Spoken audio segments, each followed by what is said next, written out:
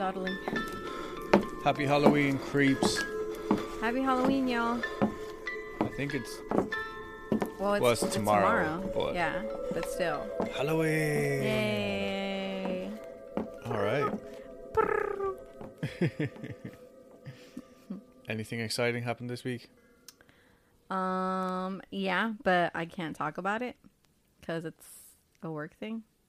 Oh, yeah, well.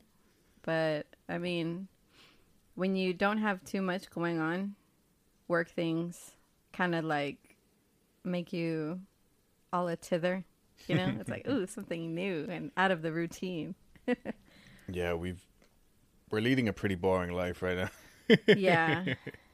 Our number one fan is here with us. Pork Chop. Yeah, the chop. Yeah. She just turned 3. in September, yeah. Or maybe October. I don't know. She's one of our 2 cats. I was not a cat person ever. And then when I lived in Canada, we found these lovely little kittens in the warehouse where I worked. And I said, no, thank you. And then I agreed to babysit one of them for a week. And then the person just never took her back. So Pork Chop is our cat. And she flew down to Texas as well, like a champ. Yeah, she was a good girl. Yeah, now she is large. And then our other cat, Max, we found him in... My work parking lot. Yeah. Mm-hmm. When was that? In March? That was in March. So we were going to take her to the vet and then take her to the ASPCA. Take him. Him, sorry. And they turned her down because of him because of COVID. And yeah, literally that day, because I took him to the ASPCA and I was like, hey, found this cat, we don't have room for him. And they were like, oh, just today we shut down everything because of Corona. So now we have 2 cats. Yeah. And that's your cat information for this week. So enjoy. Right, so it's my story first this week. And I have just titled it Halloween. Cool. My sources are Insider.com, Reader's Digest, WBOC.com, Medium.com, a New York Times article from 1981, an LA Times article that was from like 1955 or something and then revisited later, The Vintage Woman magazine, and Vice.com. So I'm going to ease us into this with a few Halloween facts. Halloween 1926 was the day that Houdini died. Halloween 1938 was the day when Orson Welles did his War of the Worlds prank in, I think, like New Jersey or something. Did you ever hear about this? No. So the War of the Worlds, like that movie with Tom Cruise, which I've never actually seen. I've also never really read the story. Anyway, he wrote this, Orson Welles wrote this, but I don't think he released it as a book. He did a mock, like, breaking news report on the radio in 1938 when the radio was the only media anybody had. So all these, like, farmers in New Jersey were sitting there and it's like, this just in, the aliens have invaded from Mars and all this shit. So people were literally like, grab your gun, Skeet, we gotta go. And like, they thought the world was ending. Mm-hmm. This is like the end of the world. It's happening. Where was this? I think New Jersey. Dope. Yeah, and oh, so he would have sounded a little different. Well, the civilians. Well, maybe, I don't know. But yeah, anyway, so that was 1938. I would like to read more into it. I just remember seeing something about a documentary or something in a documentary about it years ago. Uh-huh. And just thinking like, Jesus Christ, that guy really scared the shit out of a lot of people. That's great. Well, I mean, what were some of the repercussions of that prank? I don't know, but I'm sure there were plenty. But Orson Welles wrote like 1984 and stuff, right? That's the same. And Animal Farm. Animal Farm, yeah. I think that's the same person. Yeah. Animal Farm was a really good book. I liked it. Yeah, I liked it too. 1984, it was very sad for me. I really enjoyed it, but it's really Grim. hitting home now. Yeah, it's grim and you feel kind of bad for the main character. Oh yeah, like it's a really depressing book. Yeah. But now all I can think of with Amazon is that book. Yeah. I'm like, fair enough. It's like 36 years later, but Very this relevant. shit is coming true now. Yeah. Anyway, enough of that depressing talk. 1955, Marilyn Daman goes grocery shopping with her two kids, 2-year-old Stephen and 7-month-old Pamela. So like any good parent, she leaves them outside the shop, telling Stephen to be a good 2-year-old and look after Pamela. What? I mean, after the first one, they practically raised themselves, right? Yeah, I guess. So, believe it or not, the kids were not there when she came back out of the store. Shocker. Yeah, so they found Pamela still in her stroller, not too far from the shop, but poor Stephen was never seen again. That's crazy. Yeah. I mean, he was 2 years old, though, so he was probably thinking, best be on my way. I've been on this earth long enough now. Time to settle down on my own and think about starting a family. New year, new me, and all that. Yeah, poor guy. Never saw him again. That sucks. Poor baby. Things were just so different back then. Like, yeah. it's like, here, Stephen, hold this cigarette while I go into the store. Or go to the store and get me cigarettes. Yeah.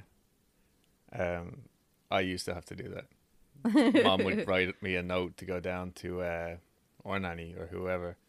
They would write me a note. I can't remember the dude's name. He's like this grumpy old man that owned the shop, like Mick or something. I don't fucking know. And I would go down and get like the cigarettes and then run back up the road. It was great. 1963, Halloween night. There's an ice skating exhibition on somewhere. Okay, I don't have the location. I didn't write it down. But a concession stand actually had a gas leak. Yeah, and it caused an explosion right before the end of the final routine at 11 p.m. So the place was jam-packed and the whole floor caved in. Damn. Yeah, so caused 74 deaths and injured 400 people. Damn. Yeah, so that was 1963. I've got a big jump here in the years, but I think it's because my main stories are in between these years. So 2005, the 25th of October, right? Frederica, Delaware. A woman takes her own life by hanging herself in a tree where she stays suspended 15 feet in the air in full view of people driving past on their way to work and everything. She stayed there until almost 11 a.m. the next day because people just assumed that she was a Halloween decoration. That's fucking crazy. Yeah, so she was on, God knows how many hundreds, maybe thousands of people drove past her, walked past her, until somebody finally said, "Oh, this looks is a little not a too drill." real." Yeah. In 2012, Halloween night, a Marine dressed in a tutu saw a man dressed up as a disabled veteran and didn't appreciate the dark humor, so he attacked him. The man was dressed in an army uniform for Halloween, but the wheelchair was not a part of the costume. What the fuck, Tutu man? Yeah, he just flipped out and assumed that this guy was like, this is going to be hilarious. I'll get my uncle's wheelchair for the night. No. This man just beat up a disabled person. That's insane. Charges were filed. 2017, mid-September. A person contacts Greene County Police Department in Tennessee to report a decapitated body in their neighbor's driveway. Turns out the neighbor was just one of us and started decorating nice and early. The police department's Facebook page read, "Do not call 911 reporting a dead body. Instead, congratulate the homeowner on a great display." Yeah. So that was just a few random Halloween crime facts. So this next story I actually found really interesting. We don't know how true any of it really is, but it's like a mad coincidence at the very least. 1981, New York City. Ronald Sisman, 39, invites his girlfriend Elizabeth Platzman, 20, over to his place for a photo shoot. Now, the papers called her his girlfriend. I don't know how, like, you know, deep this relationship went or anything like that. Yeah, like, is it normal for a boyfriend to stage a photo shoot for his girlfriend? Yeah, and also there's like an almost 20-year age gap too. Yeah. So maybe there was like maybe they were just hooking up. I don't know. But anyway, the two are found the next day severely beaten and shot execution style. The apartment had been ransacked. No sign of forced entry, but people suggest trick-or-treaters or just someone known to the couple. It was Halloween night. Mm-hmm. So they hear a knock on the door. They're going to open it and be like, yeah. Take this candy or maybe fuck off, children. Maybe it was the girl's or the dude's actual wife or boyfriend. I mean, yeah, like possibly. I don't think he was. He wasn't known to have any other relationships though. There was a few weird things about this, apart from the fact that there was no forced entry or anything. The victim's driver's licenses and a gun were among the stolen items. Random fact: in 1980, an actress, Melanie Haller, accused Mr. Sisman of trying to force her to take drugs. So that's just a little bit of background on Mr. Sisman. Doesn't seem like the most savory of characters. He is if you're a cannibal. Oh! No, that was awful. Police never solved the case, but they received a call from someone saying that he had heard the prediction of this murder weeks prior to it actually happening. The informant told police that the person had described it eerily well. The person was none other than Mr. David Berkowitz, the son of Sam. What? Sitting in his jail cell, he tells one of his prison mates, I don't fucking know, all about this murder that's about to take place. So he famously told a story of how, a little background on the son of Sam. He famously told a story of how the neighbor's dog made him kill 6 people and injure 7 others. But another version of his story was that he didn't act alone or of his own accord, and that he was actually being used as a puppet by a satanic cult. So he just started spewing out like, oh, it wasn't me. But that satanic cult thing kind of comes into play here. So according to Berkowitz, Ronald Sisman had been hired by the cult to record a snuff film of one of the Son of Sam killings. But he wasn't aware of this until he saw it all unfold before his camera. He was just hired by supposedly random people. They were like, be on this block at this time, get your camera rolling, we're gonna, whatever. But I guess maybe he had accepted money beforehand because basically they had each other over a barrel. He couldn't give the tape to the police because he had such a strong involvement in it, and the cult had also threatened that they would just kill him. Like, they had seen what he could do. Anyway, after rumours that he was in trouble for dealing drugs, or that he owed a drug dealer or maybe the business with Melanie Haller, the cult decided he was just too much of a loose cannon and decided to get rid of him altogether. They doubled up and made the most of it by killing them in a Halloween ritual, according to Berkowitz. After the ritual, they would kill the couple and remove any and all incriminating evidence, including the tapes that Sisman supposedly had in his apartment.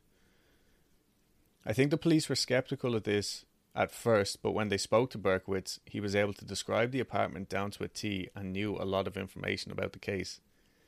The fact that the IDs were stolen only supported Berkowitz's claims, as apparently this is a cult thing, according to what we know about cults in 1981. Yeah. Apparently the police even went as far as trying to charge Berkowitz for his involvement in the murders, but there was just no physical evidence. He just had all this random fucking information. And to this day, no one has ever been charged for that crime. That's crazy. Yeah, right? For me, it was like, hold on a minute. Yeah. Like, maybe there was a cult involved, or you know what I mean? Like, yeah. Something like. Or maybe there was a satanic dog. Yeah. This dog knew a lot more than he was letting on. Yeah. But the other thing was like, because we've had, you know, not lately for me personally anyway, but I remember like being in school, you would like, someone would send you a link and it would be to this like horrible video of like someone getting killed or something. And, you know, whatever. I always just assumed like, oh, this is a thing of the internet. But maybe, you know, way back when, like there was like some dodgy place where you would go and buy these like bootleg VHS. Of snuff. Yeah, like snuff films and like, because I know that there was like odd like porn and stuff like back in the like weird trucker stuff going on and stuff. Yeah. So maybe. Anyway, so this one's called The Trick or Treat Murders. But there's also several other Trick or Treat Murders because it's such a juicy name for a Halloween murder. Kind of like the Valentine's Day Massacre. Yeah, a little bit. See, I'm smart.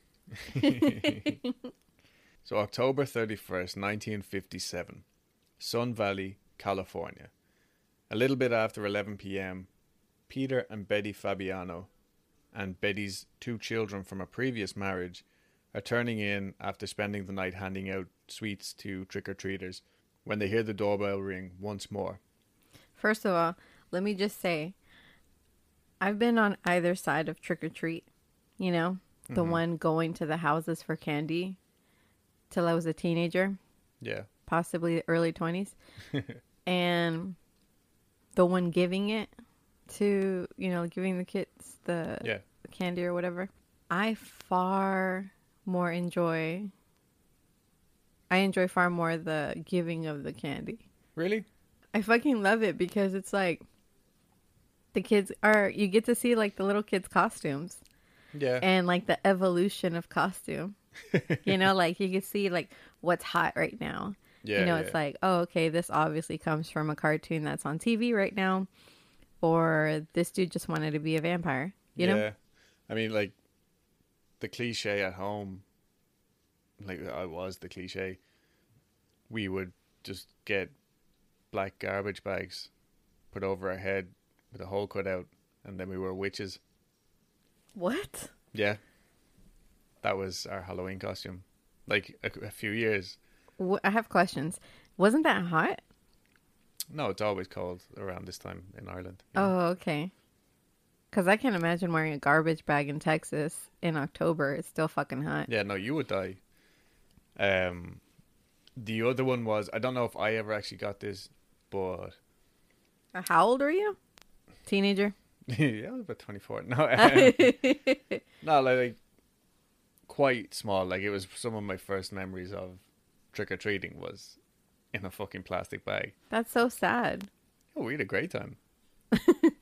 But yeah, there was that, and also my granddad was a postman. Mm-hmm. So we had a lot of the like leftover post bags, like, you know, those big, I guess you would have had burlap sacks. We had like, they were the same as like the bags that we would get coal in. Okay. But it said like on post, like the name of the postal company on it. Uh-huh. So Granny would just hand those bags to kids and be like, there you go, you're a postman, go. That's funny. Yeah. Go get candy. Yeah. Leave me alone. Pretty much.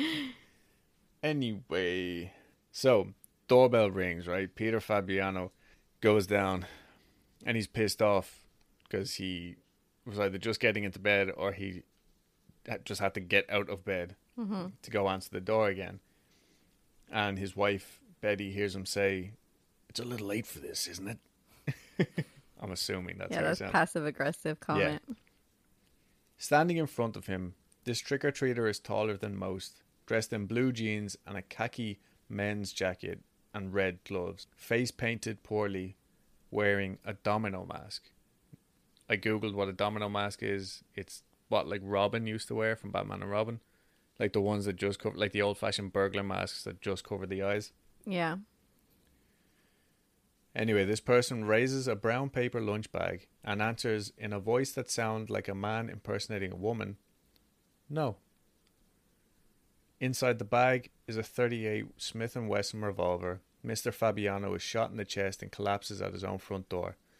Betty, after hearing all this, rushes to him frantically, and her daughter, Judy, who was 15 at the time, calls the police. Peter is rushed to hospital, but dies from his injury. Now, Peter Fabiano was 35 at the time. He was an ex-Marine who served in World War II, and he was also a hairdresser who owned 2 successful salons in the San Fernando Valley. Papers speculated that it seemed like a gang-style assassination, but when police looked into his background, other than a misdemeanor charge for working as a bookie in 1948, his record was as clean as a whistle.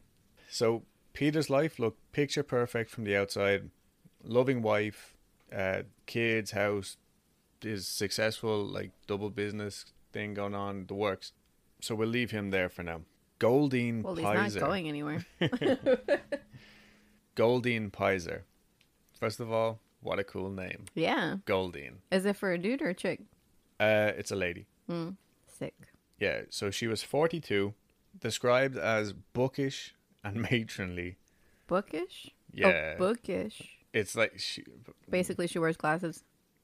yeah, and like she looked matronly. It was the 1957's media's way of saying like, well, she's not much of a looker.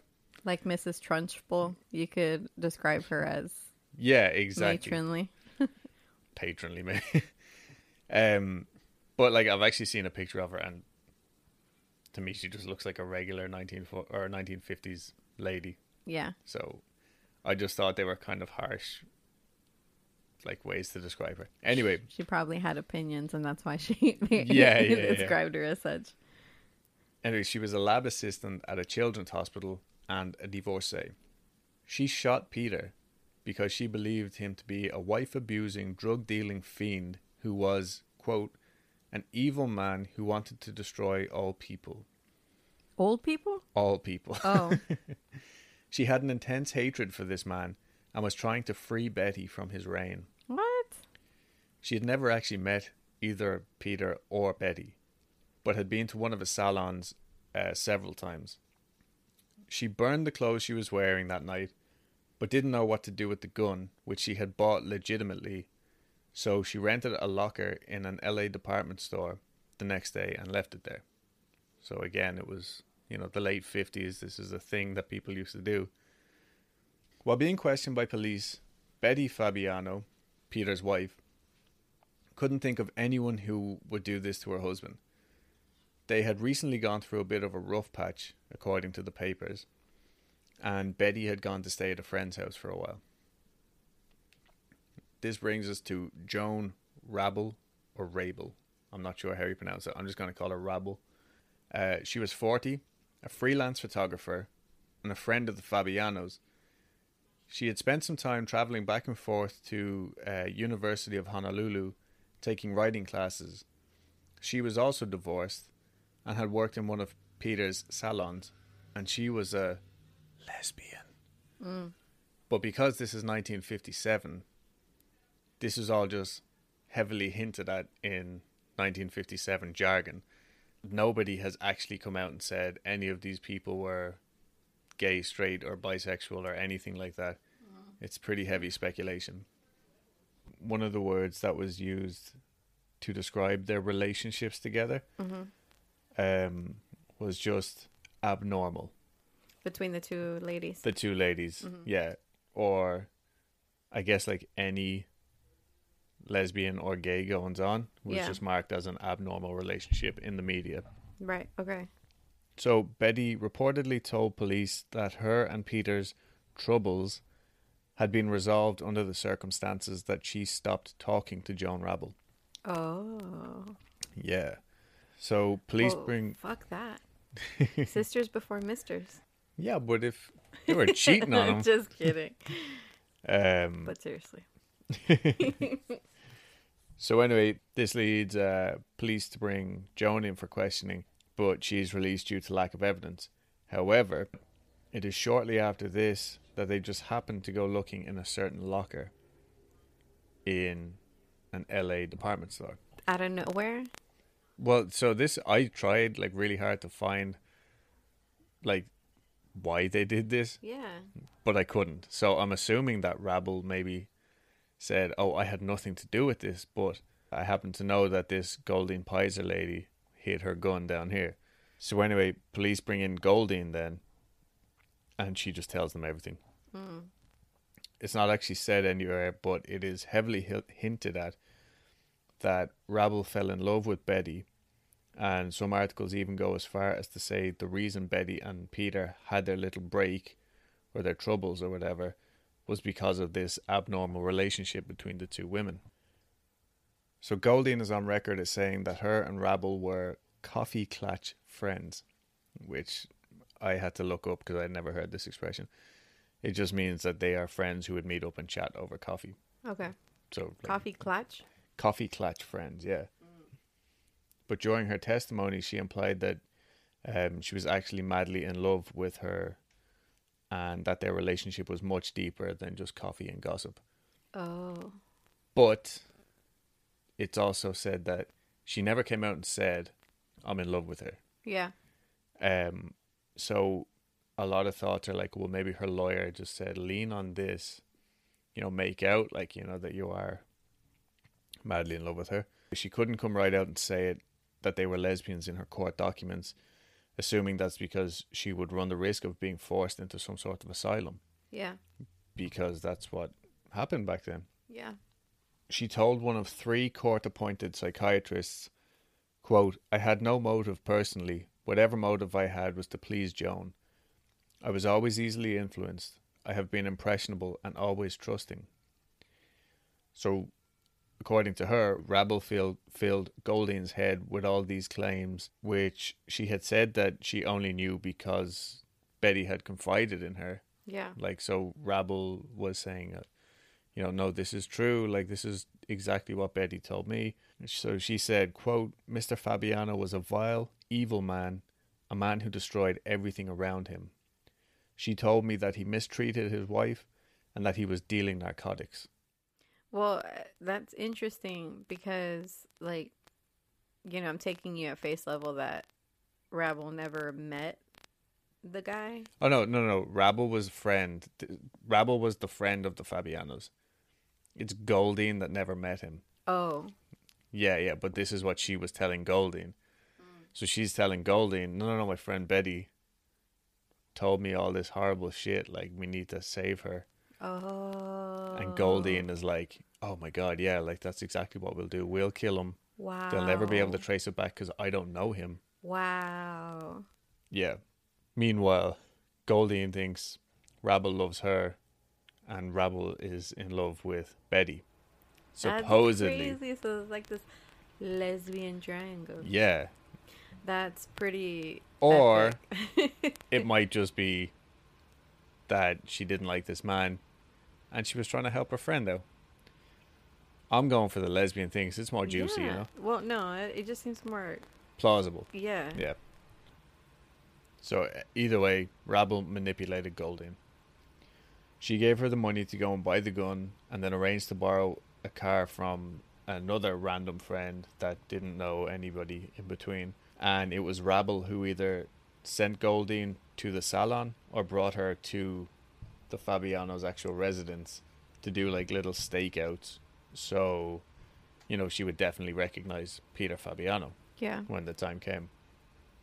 So on Halloween night, they sat outside the Fabiano residence for hours, Goldine in her makeup and man's costume, that's what they called it, waiting for the lights to go out.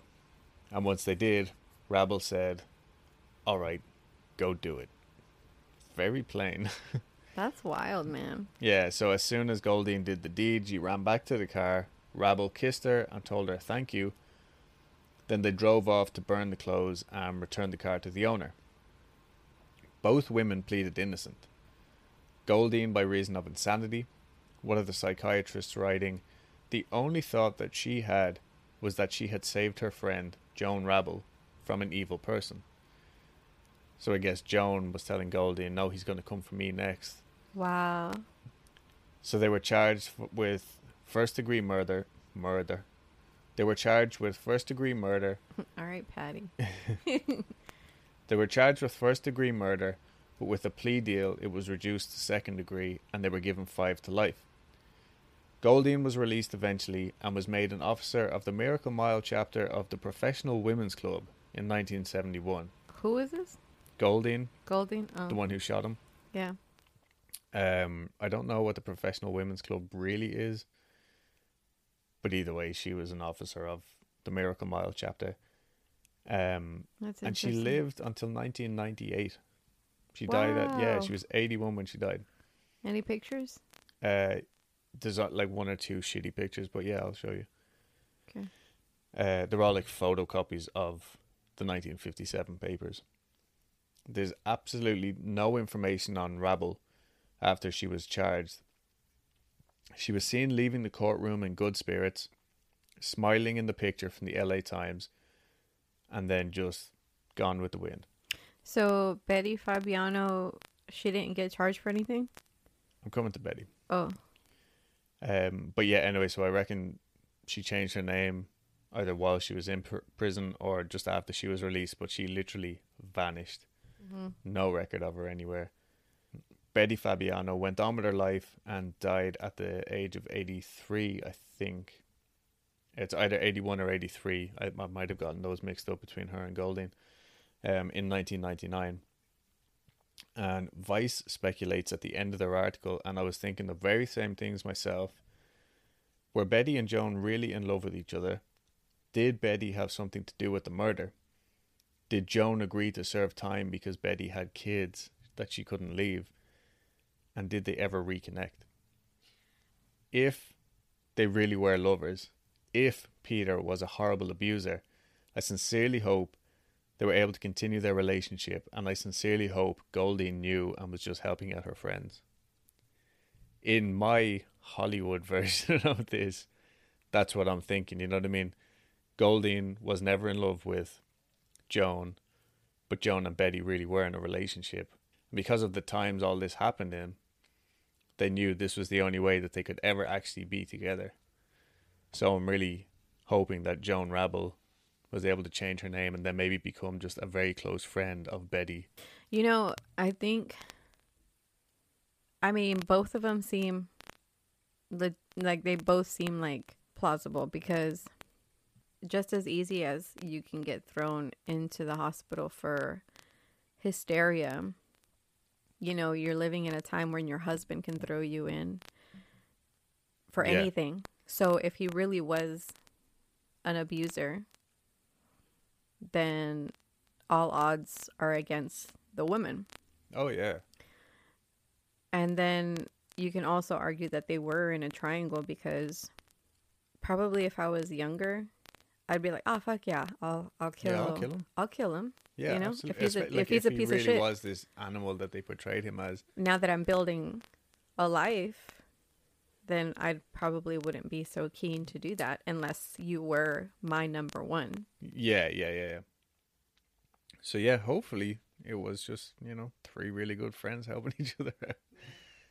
Anyway, moving on. This is the last one for me. That was a really good story. Like, Yeah, I liked it too. well, how long were they away for? It doesn't. I didn't find out, but like it was 5 years, between 5 and 25 years. But like that, it said that she was made an officer of the Miracle Mile chapter. Goldine was in 1971, so I'm assuming that meant that she had been released somewhere in, like, you know, like that's barely a decade after she had been put in prison, you know. Yeah, how old were they? Joan was 40, Goldine I think was 42, and Betty was 39. I think it was a love triangle. I hope so. Anyway, this one is the real life Candyman, not Dean Coral though. But still in Texas. Oh, no shit. October 31st, 1974, Deer Park, Texas. About 36 minutes from where we're sitting right now. Kids are out trick-or-treating and having a great time. Dean Coral had been killed the year before, so nothing to worry about. Sick. Timothy and Elizabeth O'Brien, aged 8 and 5, are out with their little neighbour Buddy, being chaperoned by their dads, Ronald O'Brien and Jim Bates. They arrive at a house that's in total darkness, but they try knocking anyway, hoping to get maximum haul. Nice. But there's no answer, so they just run on to the next potential treasure trove. Ronald hangs back just to make sure, because he thinks he hears something maybe in there, while Jim goes on with the kids. So Ronnie and Jim are friends? Well, they're like dads in the neighborhood, you know what I mean? So they're just I like chaperoning that. their kids, yeah. That's wholesome. So anyway, Ronald holds back. Mm-hmm. Jim goes on with the kids, and Ronald catches up a few minutes later. There actually was somebody in the house after all, and it's a good thing he hung back because they gave them some pixie sticks. Oh, nice. Yeah, for each of the kids. Big ones too. Oh, no. Oh, no. I know where this is going. So they're the large pixie sticks too. He'd even gotten an extra one, which he gave to another 10-year-old boy that they passed up on the way home because they knew each other from church. Being the good dad that he was, Ronald allowed Timothy to have one treat from his haul before bed. He picked the pixie stick, but the sugar was all stuck in the straw, so his dad helped get it out. Super dad. But Timothy said it tasted bitter and drank some Kool-Aid to wash it down. Timothy was dead within the hour. He was rushed to hospital, but it was too late. The chief medical examiner of Harris County at the time said that a call to the morgue revealed that there was a scent of almonds coming from the boy's mouth. Cyanide. Cyanide. The autopsy proved that Timothy had ingested enough cyanide to kill 2 people, and tests later found that the top 2 inches of the pixie sticks had been packed with the poison. The pixie sticks had been opened and resealed with staples. So, it wasn't even a great attempt to hide the fact that they had been opened. Police rushed to the other children's houses. The Harris County prosecutor at the time was Mike Hinton, and he said that's what saved another boy's life that night. They found him in bed with the sweet in his hand, but he wasn't strong enough to undo the staples. Oh. Yeah. So he literally was, so close to being murdered as well. Mm-hmm. So they take Ronald back to the neighborhood where he was given these pixie sticks from, but he just couldn't find the house, and said he had never even seen the face of the person. They just opened the door, he took the candy, and that was it. It was too dark to see anything else. The house had no lights on or anything. They took him out again a few days later, and this time they were, quote, pretty firm with him. So I think the police were like, look, this is bullshit. You have to go.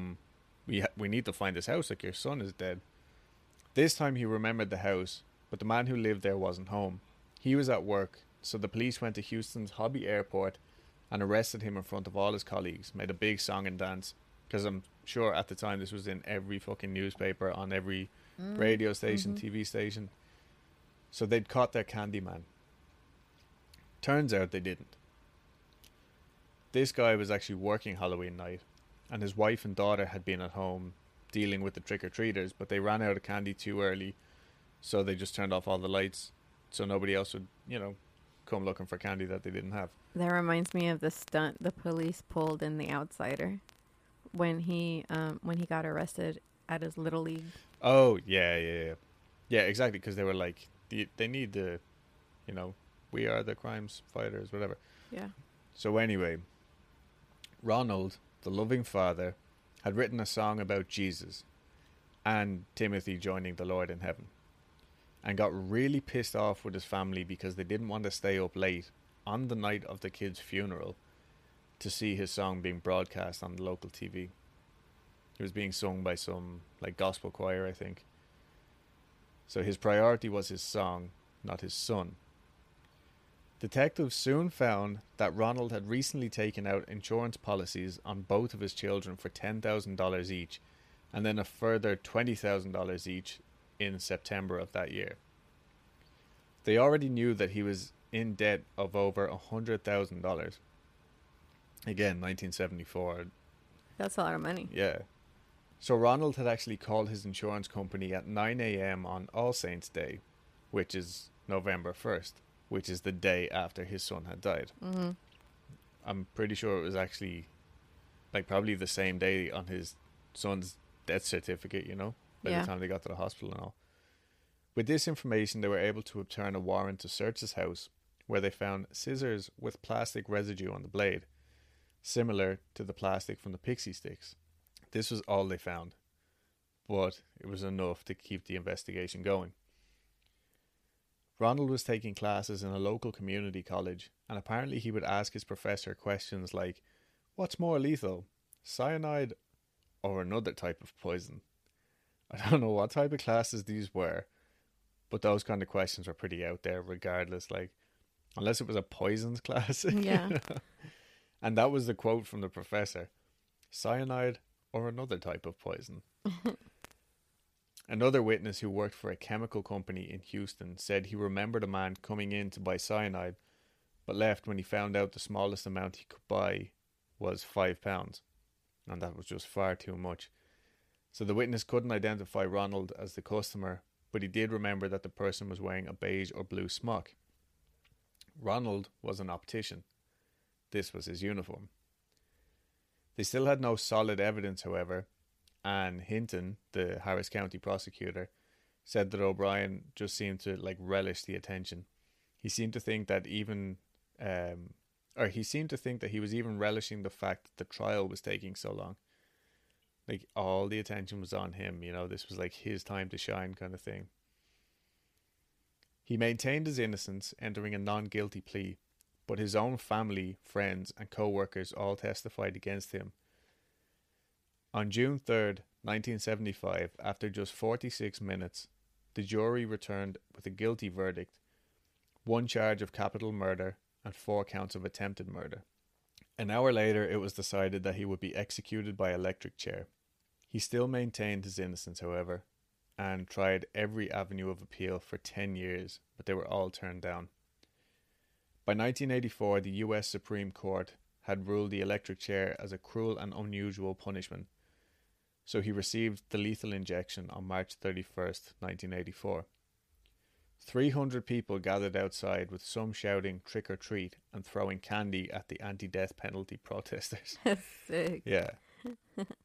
According to the main article I used for this, there has not been a single case where a child has actually died after consuming contaminated Halloween treats ever since this one incident. In 2000, a man in Minneapolis was charged with putting needles in the Snickers bars he was handing out to trick-or-treaters, but the only victim was one teenager who got a little prick from the hidden needle. So, all in all, I think go trick-or-treating, and just don't eat anything that looks like it has been stapled back together. But otherwise, you should be good. So anyway, there's your Halloween true crime bits. Awesome. And yes, I'm sure there's plenty more things that happened on other Halloweens. These are just some that I found that I thought were pretty interesting. Yeah, and we'll cover them next year. Yeah, exactly. There's always more Halloweens. I hope. So I guess it's my turn now. And I want to preface this segment of our podcast to encourage you to read this book. If you want to read about the methods that I left out, because I did leave out some, there are tons, and the author goes into depth about each one. I just like to take out the juicy bits. Okay. And again, the book is called The Book of Execution, an Encyclopedia of Methods of Judicial Execution by Geoffrey Abbott. That's Geoffrey, Abbott, Abbott. So we're going for more execution methods today. Yeah. Cool. So I want to finish up this trilogy, as it were. So, where were we? All right. We were at the firing squad. So the firing squad, just briefly, choice of weapons varies, ranging from pistols to rifles, submachine guns, It can be one person or it can be a group. They can be shot in the front or from behind, depending on where you're, what part of the world you're in. The target, what? No, just the way you phrase that. I'm just a child, basically. Oh, I see what you're going. I see where you're going with this. Target can be in the head or in the chest. Distance also varies. If firing a pistol from inches away from the head, it will destroy the vital medulla, which is which are the central parts of the brain. Whenever I see medulla, I think of medulla oblongata Yeah, yeah. from Waterboy. Oh. The medulla oblongata. Yeah. Rifle bullets fired at the chest can rupture the heart and lungs, causing death by hemorrhage. In America, firing squad has also been used. The blank was introduced in order to salve the consciences of the squad members, because like squad members wanted to believe that he or she personally, let's be real, was not responsible for the death of the condemned. So that's why the blank was introduced. Yeah, yeah.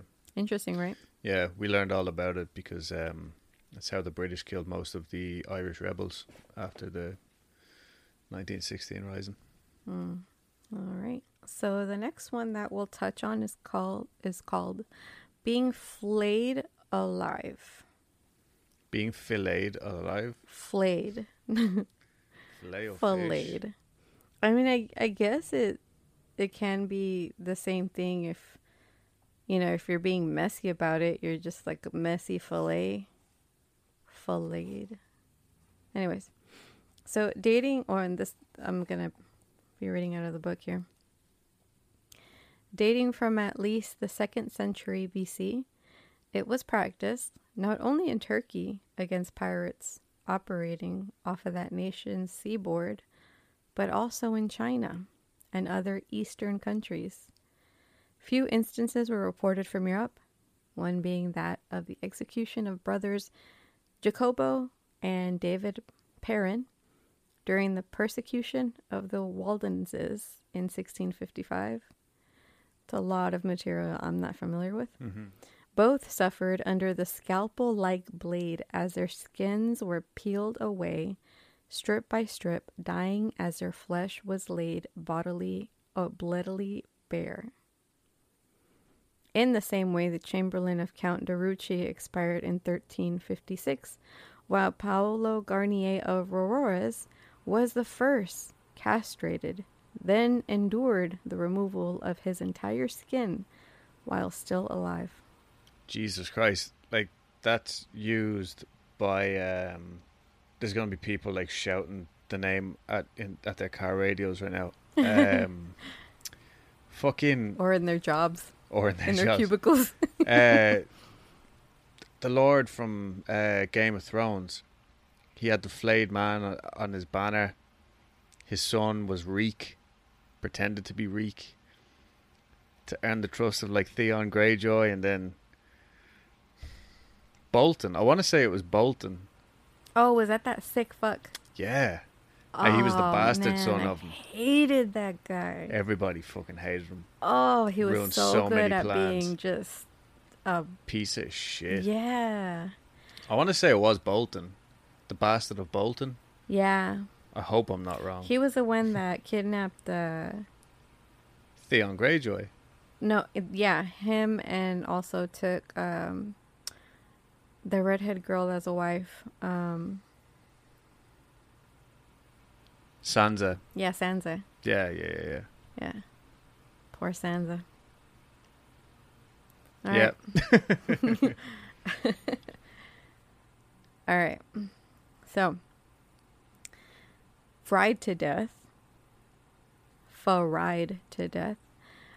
Maccabeus, the eldest. Oh, I'm going to be reading about a particular instance because I feel like if I just describe it to you, I will describe it very flatly. Where I'm like, oh yeah, throw him in a vat of, I don't know, oil and, Oh, that reminds me. There's going to be some sort of similarities, I guess, like here. Because there's also like different ways of being hung. Where, like, for example, there's a way called being hanged on the yard arm or just regular hanged. I mean, they're both the same. It just depends on where they're being hung from. Right. Or like death by sword. And Harakiri, it's the same thing. Someone's dying by a sword. It's just one is a name in Japanese and the other one's I guess just death by sword is in English because I'm saying it in English right now. Yeah. You know what I'm saying? Fried to death. Okay, so this is a story of the Maccabees and, well, the family of the Maccabees, which consisted of a mother and her 7 sons, by Antiochus, as penned by Flavius Josephus. It's a lot of Ephesus. So anyways, Maccabeus, the eldest, was stripped and racked, being stretched around the circumference of a wheel, his hands being secured above his head, and weights tied to his ankles, and so stretched round about it, that his sinews and entrails break. Jesus. A fire was then kindled, and by the flames he was so burned that his bowels appeared, yet his mind unmoved. Then he was taken out of the fire and slain alive. So he was still alive throughout this whole ordeal. Do you think that phrase, his bowels appeared, do you think that means that he just shit himself? Probably. Or do you think it burned his skin until his entrails came out? Yeah. Yeah, that's essentially what that means. Yeah. Fuck. Then he was taken from the fire and slain alive, his tongue being pulled out of his head, and he was then put into the frying pan to the end. Antiochus had devised a novel torture for the third, Machir, who was tied in such a way over a large globe that all his joints were dislocated. Then the skin of his head and face was pulled off, and his tongue was cut out before he too was dispatched in the frying pan. Fucking hell. Aerith, the 5th son, fared little better. After being tied head down to a pillar and near enough to a fire to be singed but not burned to death, he was pricked with sharp pointed instruments in most parts of his body, had his tongue torn out with red hot pincers, and was finally thrown into the frying pan. Their mother had been left to the last, I'm guessing in order to watch, but eventually she was ordered to be stripped, hung by her hands, and cruelly whipped. Her breasts were then cut off before she too was consigned to the bubbling liquids and fried to death. So they all had a really bad time then. Yeah, I'd say so. All right, moving on. Gas chamber. I'll keep this as brief as possible. California traded in the news for a gas chamber in San Quentin prison in March 1938. The gas chamber was airtight and green and also shaped like an octagon steel cubicle. Bolted to the floor were 2 perforated seats. The temperature inside the room had to be kept at 80 degrees Fahrenheit. Otherwise, gas would condense on the walls and floor. Beneath each chair was a bowl, and above, suspended on a hook, was a bag of cheesecloth, which contained sodium cyanide crystals. In the next room, the executioner would mix sulfuric acid and water, and he placed it in 2 1-gallon containers. When it was time, a lever would get pulled, lowering the bag of pellets to mix with the mixture in the bowls, which was your acid and stuff. The effects were headaches, giddiness, vomiting, hyperventilation, and then eventually, collapsing and dying. And now we'll talk about, the obvious one, the Nazis. The first gas that the Nazis experimented with was carbon monoxide.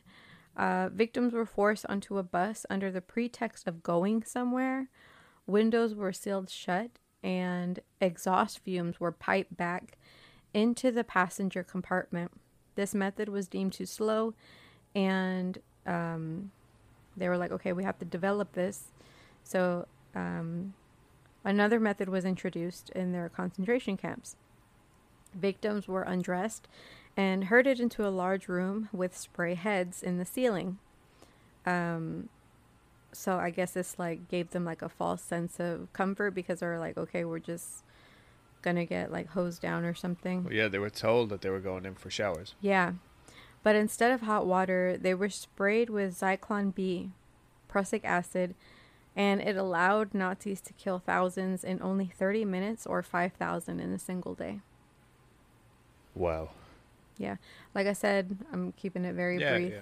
There's not brief. There's like lots to be said. But I'm just giving you like the bare bones of some of these. The gibbet, I think it's called, or the gibbet. It's a fitted iron cage that was used for sentences of slow deaths, of starvation and exposure. These body cages with inhabitants were hung on display.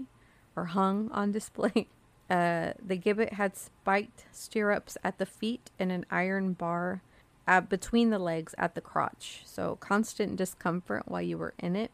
So basically just imagine like a force field around all of your limbs and your entire body made of iron. Yeah. And that's what a gibbet is. The gridiron. And I wrote in my notes, it's basically a grill where condemned were broiled to death. They were kept in place by the executioner, who would use huge iron barbecue forks. Well, it said huge iron forks, but in my head, barbecue forks. So probably like a pitchfork type thing. Like Yeah. The guillotine. Mary Antoinette.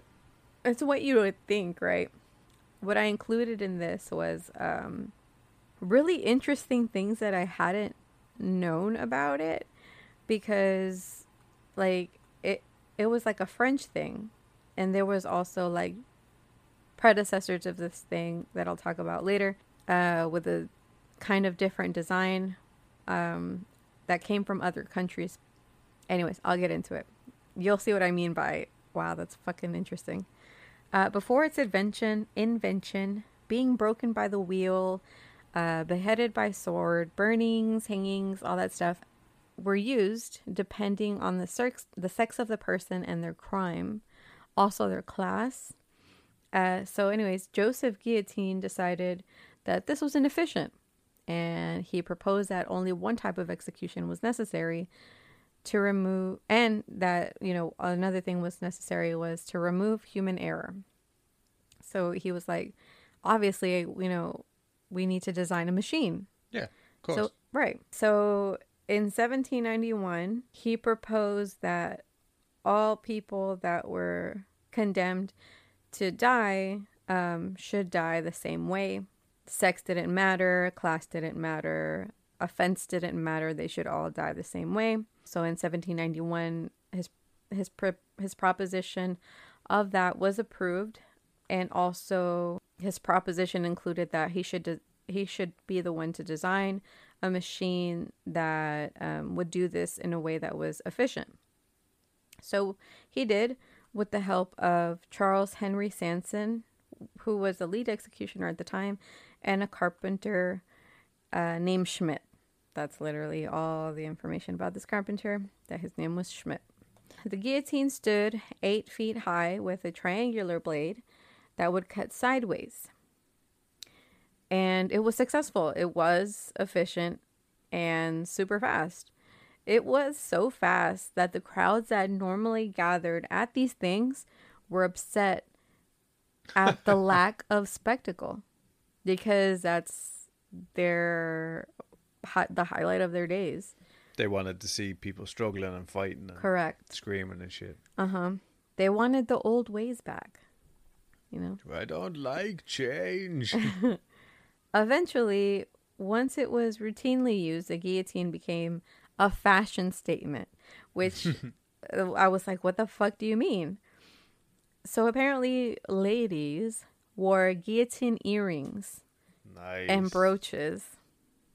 There was also toy guillotines for children. Replicas for adults were made with toy figures of public figures. Like imagine like a Donald Trump little figurine inside of a guillotine. Where so when funny. they were like the little blade was triggered, and the little the little toy would be beheaded, inside was like a little surprise, anywhere from like perfume or like a liqueur Oh, inside that's the little really body. cool. Isn't that interesting? Yeah. So, another method of execution is gunpowder. This was practiced by North American Indians in the 18th century after torturing victims. They would fill their heads with gunpowder and light them on fire for a noisy and messy explosion. Wow. I know, crazy. So, after they were dead already? No, after torturing them. So how would they fill their heads, you think? Like just fill their mouths or something? Yeah. Jesus. Mm-hmm. So, like I mentioned before, the predecessor of the guillotine is the Halifax gibbet. It was a lot like the guillotine, but instead of a triangle or an angled blade, it was a square blade. The unique thing about this one is that the blade was kept at the top by a pulley system instead of like I think the guillotine was like a triggering mechanism, like you would just hit a switch and it would fall. Yeah. Whereas this one was kept up by a pulley system. And the reason why this is so interesting is because the end of the rope would be handed to the spectators for them to hold and let go of when it was time to kill the condemned. That's the crowd pleaser right there, isn't Yeah. it? It's like, and you fine lady, would you like to do the killing today? Yeah, it's crazy. But like it would be several people holding this rope. Yeah, it was like a group, a collective thing. Yeah. Yeah. All right. So hanged. I say hung, but I do think the proper term. It's I hanged. think when it comes to actually, like, to this activity, like, It is hanged. it is hanged. Okay. Yeah. Hanged. Hanged alive in chains. Hanged. Because when I say hanged, it sounds so stupid. But see, when I say it with an accent, I can hear each letter. I don't know. That's just me. Yeah. I Anyways, think the condemned would hang near the place where either the murder or robbery that this person was guilty of, where it happened. So they'd hang there until they died. This served as justice so that those who were wronged or affected by said robbery or murder could be satisfied in watching those who had wronged them suffer. And I have a weird story regarding being hanged alive in chains. He was hanged alive, yeah. Wait, in chains as in their hands and feet are chained. So the way that it described it here is that there would be there'd be a chain around the waist. Sometimes there would be a chain around the neck, around the legs. It just depends on the flavor of the day. But like, they were still hanged with a rope. No, just chains. Oh, that's what So I'm like asking. they'd be suspended by chains, and they were left up there to starve and die. Oh, I'm sorry. Not So to not been listening. kill immediately. Yeah. Wow. Yeah. All right. So here we go. Unusual case involving hanging alive. That dates 1383. The victim was an Irish friar who had appeared before Richard II and falsely accused the Duke of Lancaster of treason. Which is supposed, like, as I was reading this book, apparently treason is like the worst offense. Oh yeah. Worse than murder, worse than whatever, stealing, because it's like you're literally gunning for the king or whoever. Like you're directly, I guess, bitch slapping the king. Yeah. It's like a direct offense to him. So his punishment was carried out thus, in the words of the historians. Lord Holland and Sir Henry Green, knight, came to this friar and putting a chain about his neck, tied the other end about his privy members, and after hanging him up from the ground, laid a stone upon his belly, so that with the weight whereof and that of his body withal, he was strangled and tormented, so as his very backbone burst in sunder therewith, besides the straining of his privy members. Thus with 3 kinds of tormentings he ended his wretched life. On the morrow after they caused his dead corpse to be drawn about the town, to the end it might appear he had suffered worthily for his great falsehood and treason. So what it seems like to me is that he was chained by his neck, and his penis. His penis? His penis. Wow. But so like imagine he's being hung and you look up and all you see is his back. Yeah, yeah, yeah. And so they put a stone on his stomach. So like he'd hung there and like the weight of the would break his back and then tear off his penis. That's insane. And because that would be the first thing to go, he would end up strangled in the chain. Yeah, yeah. It's very graphic. Thanks, historians. So just to go on about more hanging, there are different flavors of this, obviously. Sailing ships had yard arms. Like I mentioned before, wooden cross pieces that mounted at right angles, high in the main mast. Those were called the yard arms. And they would hang people on them. There's also sentence to be hanged, drawn, and quartered, which is reserved for the highest crime of treason, which I said before. You'd be hanged just at the brink of death, then brought down, cut open, and disemboweled, castrated, beheaded. They burn your entrails, cut off your limbs, cut your torso in 4 sections, and then display all of it to see. So it's like a step-by-step how-to recipe for being hanged, drawn, and quartered. Yeah, and I think the thing with this one in particular was purely for the public to see this and go, oh, fuck. Well, it's the same effect that I think it's, you mean like it'd be the same effect that of putting pieces of a person's body on like stakes and just lining it along like but this was done shit. Like this whole act was done in public view, like oh, I see what you're saying. It wasn't like carried out in private and then they showed it, but well, a lot of these were. Yeah, I know. Yeah. And then I think it was probably fucking like Braveheart or something, I can't remember. And like the hung, drawn, and quartered part was like they would send a piece of you to each corner of the realm or something. But I'm not sure if that was actually what happened, true or not yet. Well, I mean, who knows, because the way that they killed people was very elaborate. Yeah. But to waste resources on long travel, that seems unlikely.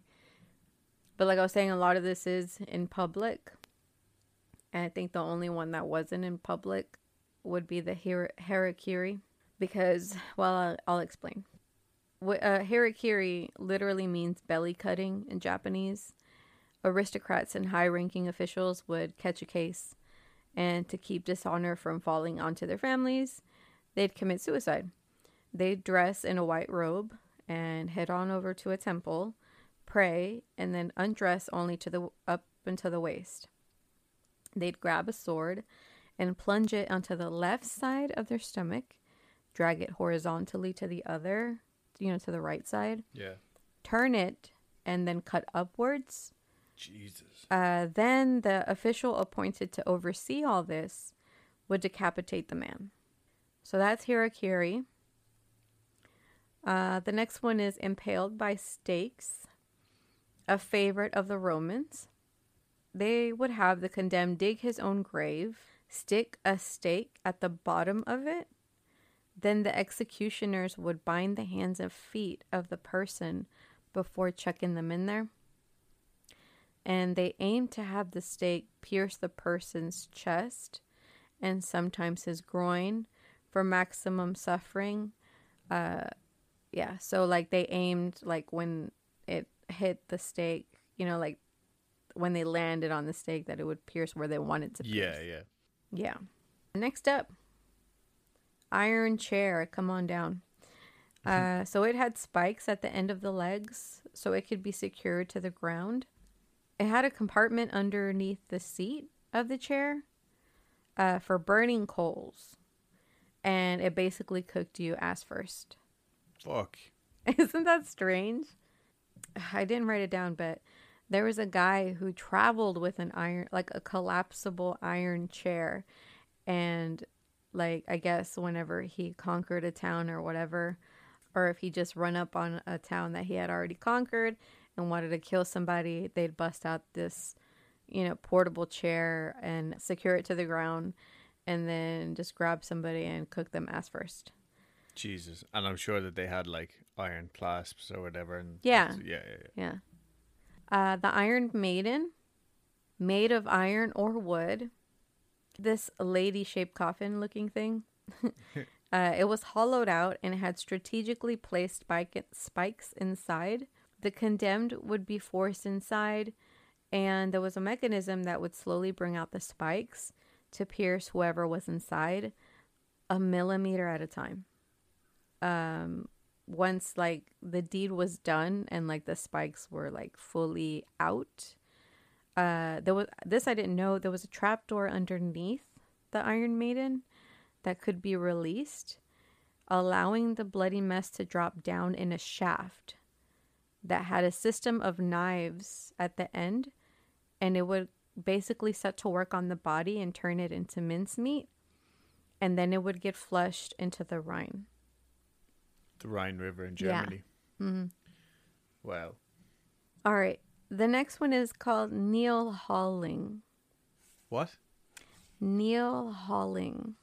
Kneel as in to kneel on your knees. Like, Mm-hmm. Okay. And this was nautical in nature.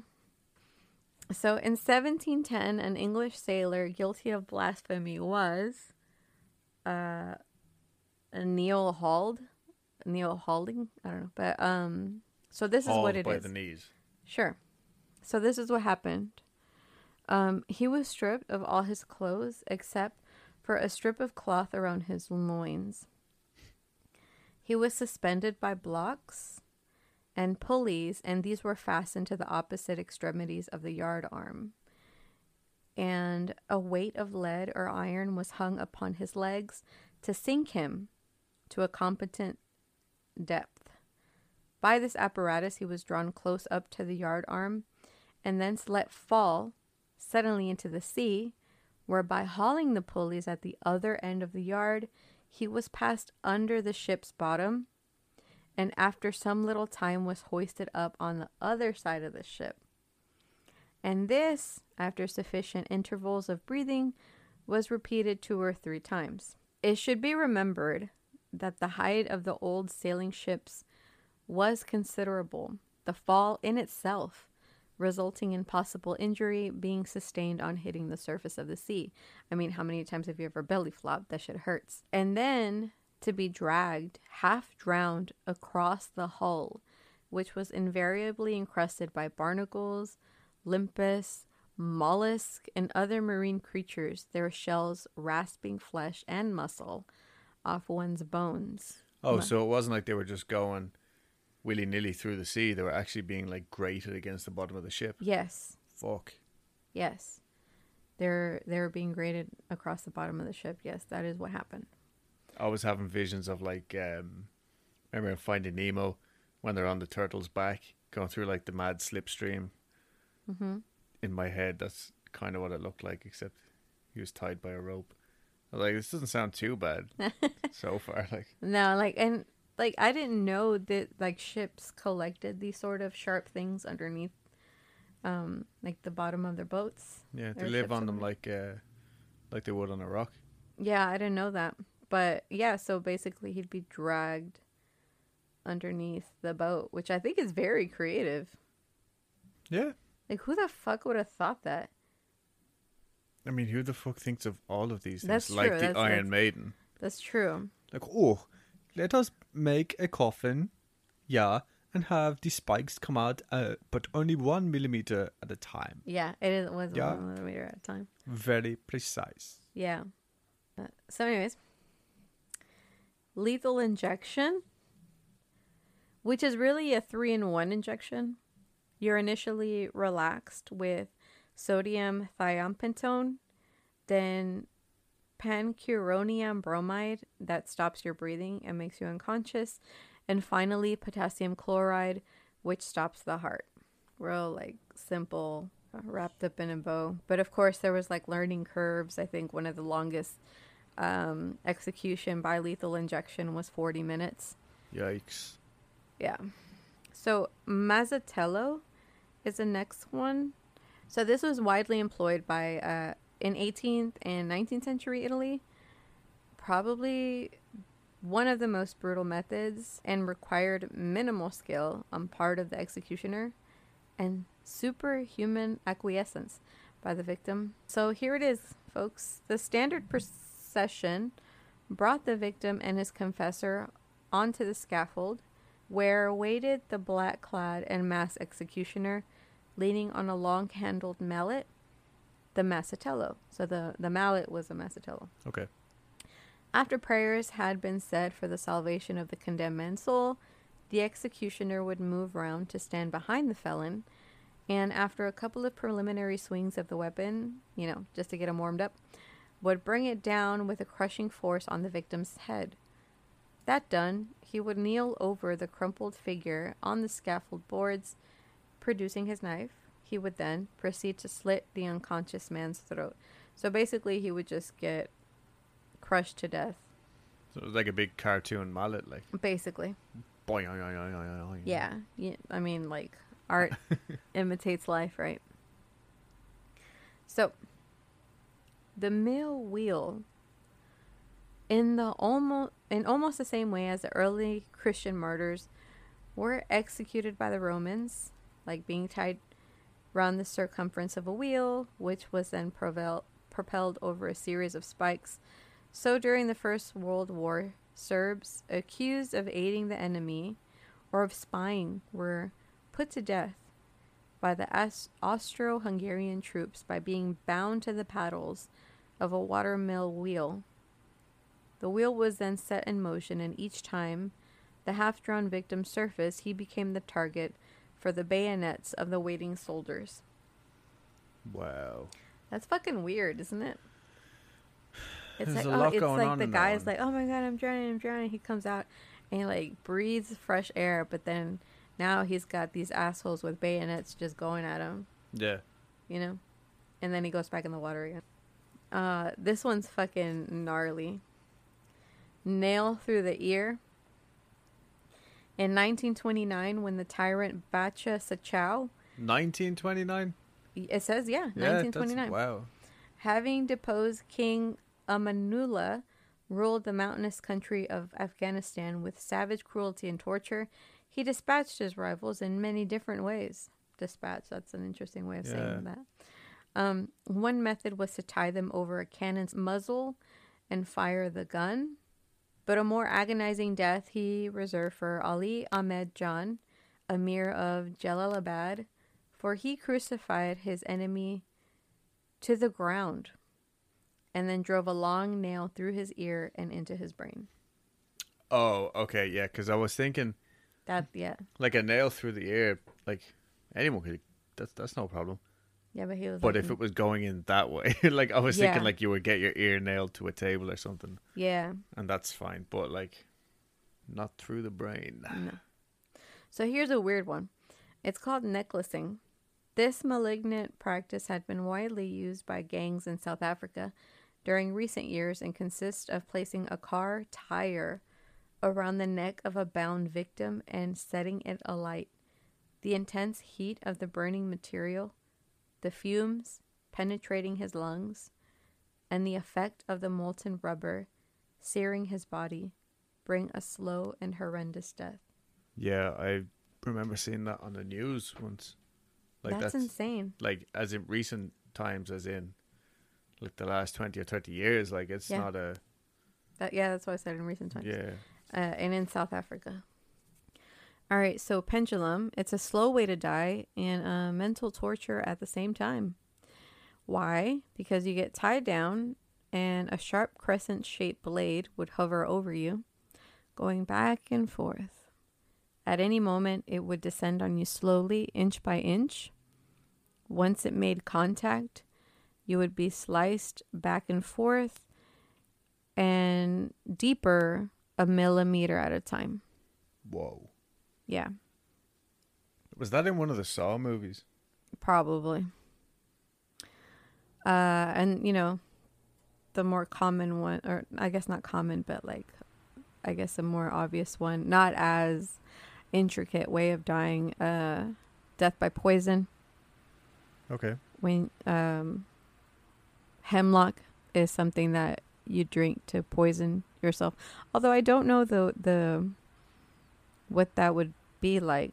I'm guessing it would be the same as a gas chamber, like the effects of being poisoned. You'd probably get dizzy, vomiting, headache. Well, I mean, it all depends on what poison they use, right? Like, what is hemlock? It's a plant. And would they feed it to you They'd make you drink it. in like a tea or something like? Probably. But yeah, like every poison has a different effect, though. So Yeah, that's a good point. Pressed to death. just so much pressure from your work. Yeah. You just keep stacking those forms on your desk. Stacking something. So basically being pressed to death is to be remanded to prison. Wait. Okay. You'd be laid on your back on the bare floor, naked, unless where decency forbade.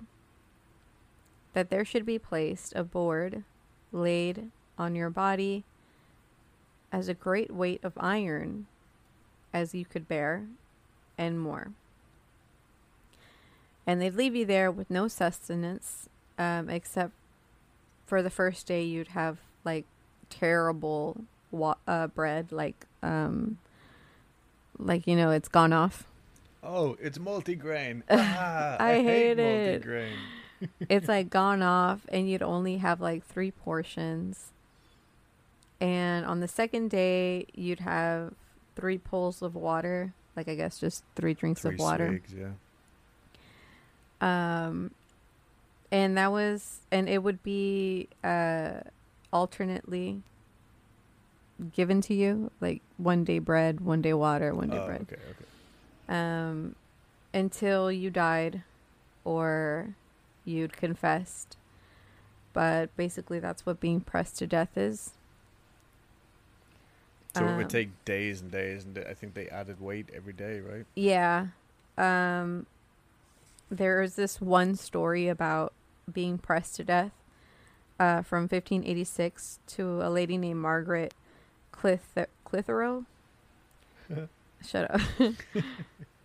Was indicted at York for harboring a priest and was pressed to death. A sharp stone, as much as a man's fist, put under her back, and upon her was laid to the quantity of 7 or 8 hundredths weights, so about 900 pounds. Jesus. Which, breaking her ribs, caused them to burst forth out of the skin. Fuck. Yeah. But I mean, surely you'd suffocate before any of that, actually. Who fucking knows, man? Either way, it's not good. No. None of this is. So there's something called rack. The rack. And there's different models. The one that I'll touch on is it consists of 2 axles some distance apart, between which the victim was laid, the victim being tied to one axle, the wrist to the other. It's because so what would happen is the rotating of the axles in opposite directions was achieved by the executioner's assistants inserting poles and sockets in the axles and levering them. The action thereby tightening the ropes and stretching the victim's body, dislocating by degrees the hips and knees, the shoulder blades and elbows, causing excruciating agony. So it might just be the one axle on each side. Yeah, one each, and then they slowly spread you, basically. Okay. Some of these things are so intricate that it's hard to picture. Yeah, and the fact that the accounts are written in like old-timey English and shit doesn't help. No, it doesn't. But like your joints being dislocated and all that stuff, it's very common. It seems like you read a lot of that.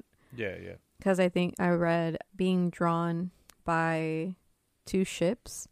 Basically, they'd like tie your hands together and your feet together, and one end is on one ship and the other at the other, and both ships would sail away from each other. Yeah. Yeah. Or they just tie it to like two Horses. different horses or bulls or whatever the fuck. Mm-hmm. Yeah. Yeah. Either way, not good. No. So there's being sawn in half, which is interesting. You can either be sewn in half like Houdini would sew you in half, like saw you in half, or the long ways, like Straight down the middle. Mm-hmm. So in the book it says this problem, because sometimes this would bring about problems, because like it would take a long time to sew somebody in half.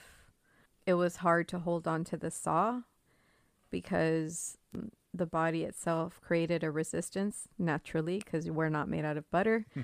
But anyways, Sharper saws, that's what they need. I think it was. I think the problem was also sawing through the bones. That was kind of hard. Poor you, like having to cut bones. I poor get it thing. though, because I've sawed through many a thing, and like sometimes it doesn't matter how sharp the blade is; it's just gonna keep getting cut. So, according to the author, this problem was neatly solved by the Chinese. Their victims being secured in a standing position, pinned between two wide boards, firmly fixed between stakes, driven deep into the ground. The two executioners, one on each side, would then wield a long two-handled saw, working downwards through the boards, cleaving them and the enclosed victim into two halves. And he added, no lubrication for the saw was necessary. I guess the blood's lubrication enough, right? Yeah. Yeah, but that's basically what it is. I mean, imagine like an ice cream sandwich. You have an ice cream sandwich and you place it so that it's standing. And imagine two people on either side of this sandwich just cutting down the middle from the top to the bottom.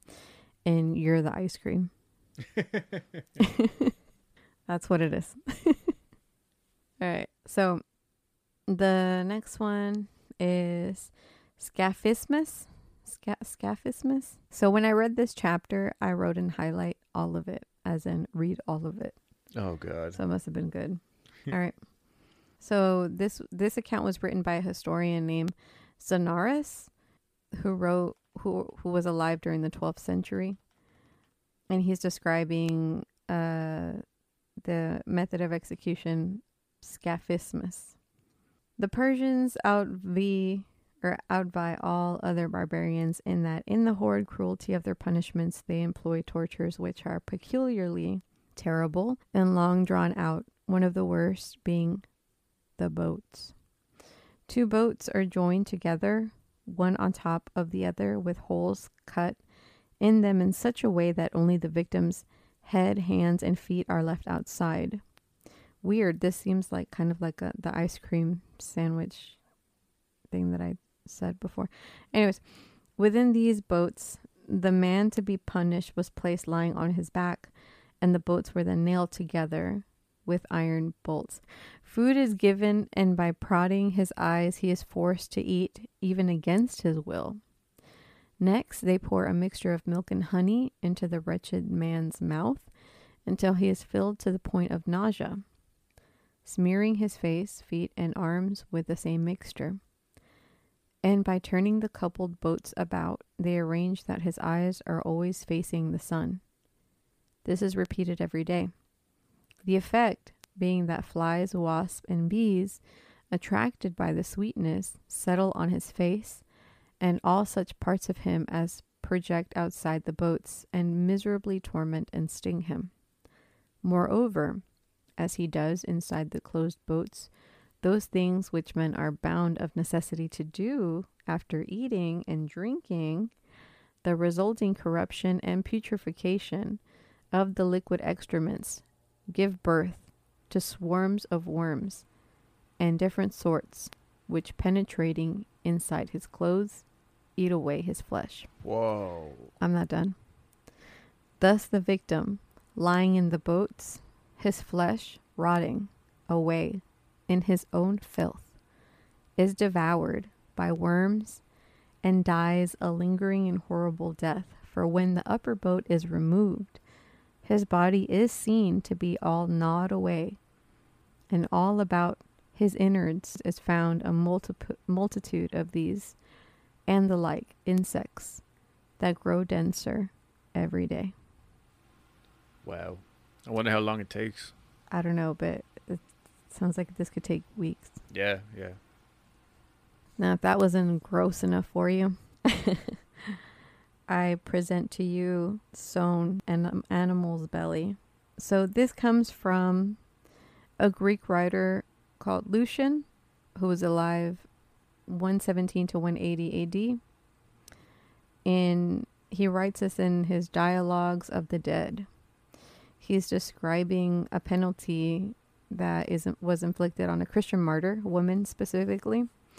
And it reads, "We must discover some sort of death, whereby this maiden may endure long drawn and bitter torment. So let us kill this ass, and afterward cut open its belly, and after removing the inwards, shut up the girl inside in such a way that only her head be left outside. This to prevent her from being entirely suffocated, while the rest of her body be hid within the carcass.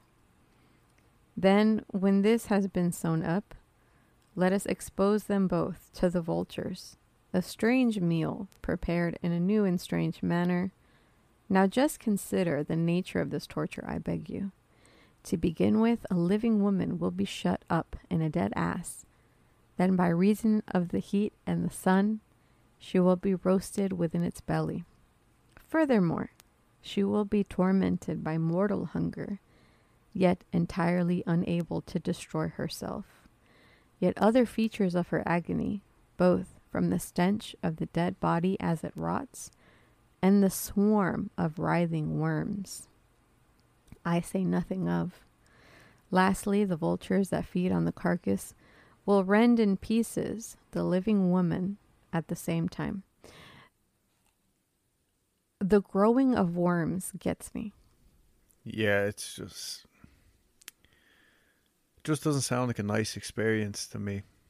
Nature, you scary. All right. But no, they like bury themselves down inside the skin and shit, right? Like, yeah, I guess that's you're right. how It's fucking scary. keeps their eggs safe, and then they hatch on the inside. That yeah. Spanish donkey. Used by the Spanish army until the last century. Or el burro. El burro. The torture consisted of seating the victim, his hands tied behind him, astride a wall, the top of which resembled an inverted V. Weights were then attached to his ankles, these being slowly increased until the victim's body split into two. So like for the first little portion of this, it's probably not too bad. Maybe some of the guys even liked it. But then it went too far. It went too far, yeah. And lastly, we've come to the conclusion of our trilogy. Thank you for sticking with it. If you did, and if you didn't, whatever. You're dead to us. All right. And this one, I also wrote all of it. So. Okay. I think it's because it was just so in depth. Should it be thought that this method, would be, yeah, you know what? I'm going to read this to you like it's like some sort of crazy dramatic saga. Okay. You ready? Yeah. All right, cool. Should it be thought that this method would be infinitely preferable to that of being executed by 1,000 cuts, second thoughts are earnestly recommended, there being little to choose between them when it came to degrees of suffering. Practiced and perfected in the Far East by past masters in the art of delicate butchery, the only instrument required was a finely honed knife. Wielding this with exquisite accuracy, the executioner would remove the victim's eyebrows with the first 2 strokes and pare the shoulders to the bone with cuts 3 and 4. The breast were amputated with the next 2 strokes, cuts 7 and 8, then carving away the flesh between hands and elbows. Numbers 9 and 10, strokes of the now dripping blade, left the victim bereft of the flesh of his upper arms, while that, covering his thighs, was sliced off with strokes 11 and 12. The calf muscles of each leg now fell away with the application of the next couple of strokes, and then came the one fervently anticipated by the hideously mutilated wretch, for far from being the unkindest cut of all, number 15, was the coup de grace, the knife thrust through the heart. Even though he was now butchering a corpse, the executioner continued the ghastly sequence. Cut number 16, remove the head. 17 and 18, detached the hands. 19 and 20, severed the arms. And the next 2 lopped off the feet. And with the 2 final flourishes of the blade, the legs were expertly detached from the hips, thereby reducing that was once a man to nothing more than a torso, a decapitated head, and a collection of limbs, all weltering in a mass of blood-soaked flesh. Wow. The end. You know what the worst part of that for me was? The calves. For some reason, it was like the calf muscles fell away. Yeah. Ah. Sick. My calves are pretty loose as it is. I do not have like glorious calves in the slightest. They're pretty gelatinous. Mm-hmm. I can see that happening. Yeah. How they would fall away. Yeah. How they wiggle away, as it were. Yuck. So, yeah. Well, that was horrible. Thank you very grim. much. Yeah. I feel like I'm the one that always, like, rains on people's parade. You bring the tone down. Yeah. It's like we were having fun, but then she started talking. She keeps talking. No, I think we have both had some nasty subjects that weren't overly laughable. Yeah, rather unsavory. Yeah, but well, hopefully next week we can make fun of someone's misery. Although we have been doing that throughout this whole execution thing. Yeah. Or at least I have been. Yeah, I mean, ice cream sandwich. I think you just want an ice cream sandwich. Yeah. Or an ice burger, as we call them. You call them burgers? Yeah, but it's like a play on words, like as in iceberg. Iceberger. Oh. Can you go to the store and get me some? No. Okay. That's okay. Guess what time it is? Is it time for a listener story? Listen to story time. Give it to me straight. All right. This is from Bubbles 9512. Sick. They say, I'm pretty sure it's a her. I'm just trying to double check. They didn't specify. So I'm going to say them. Okay. A few years back, my husband and I owned this beautiful house. Everything was perfect about it. I've always been sensitive when it comes to the paranormal, seeing, hearing, etc. So a few months after moving into this home, I started feeling as if I was always being followed around the house by someone, despite being home alone with my 3-month-old daughter. As the months passed, the activity grew.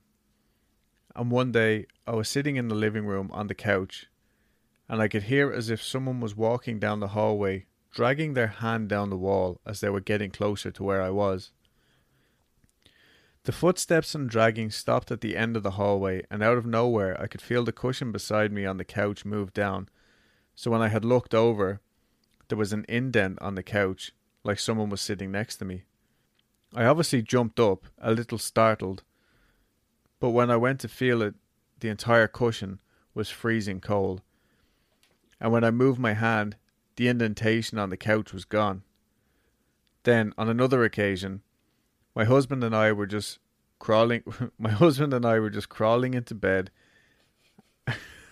Like they were just crawling. Yeah, That's what we do on Sundays. That's what I read. My husband and I were just crawling. I was like, Then, on another occasion, my husband and I were just crawling into bed. Fuck's sake.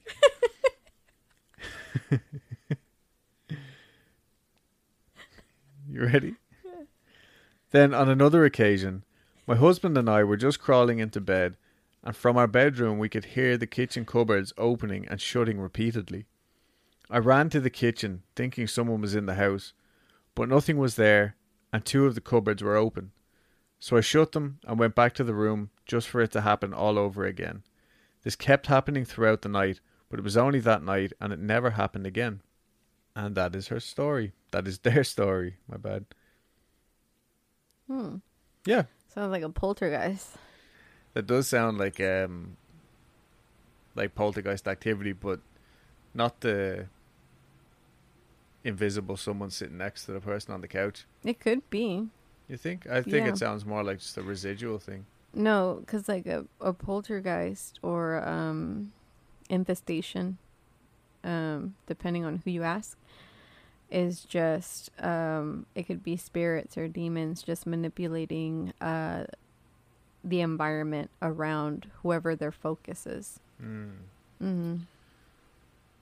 Well, I didn't actually mean residual. I just meant it sounded like, to me, like someone maybe who used to live in the house before. You know? Yeah, maybe. Just walking down the hall and sitting down, keeping an eye on what's going on, you know? Yeah. So that's this week's episode. Yeah. We hope you enjoyed it. And we'll be back next week with something else. I don't know what. Yeah. Not executions, anyway. Yeah, we're done with that for now. But, well, this is Friday. Yeah. And we're not going to be back next week. I mean, we are, but we're basically going to be back tomorrow and the next day. Yeah, so in the spirit of all things Halloween, we are going to release a bonus episode. Bonus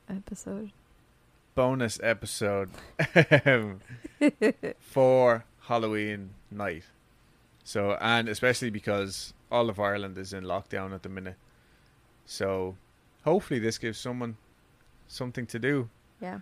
Take their mind off being locked inside their house all on their own. This is for you, Ireland. Yeah. This for you. So yeah, stay tuned and all that jazz. Make sure to go follow us on Instagram, Twitter, Facebook, YouTube. Find us on whatever podcast app it is that you use. If you can't find us on there, let us know. We'll get on there. Yeah, if you can't find us on the podcast platform that you're listening to us right now on, I don't know what to do for you. Shut it.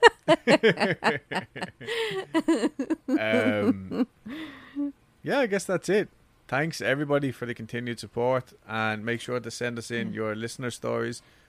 And for the love of God, tell me what my Halloween costume is. You heard it here first, guys. I have it. Give me a fucking guess. All right. Somebody, please help Dulce out here. All right. So I guess we'll see you guys tomorrow. Yeah. Happy Halloween, creeps. Happy Halloween, y'all. Bye. Bye.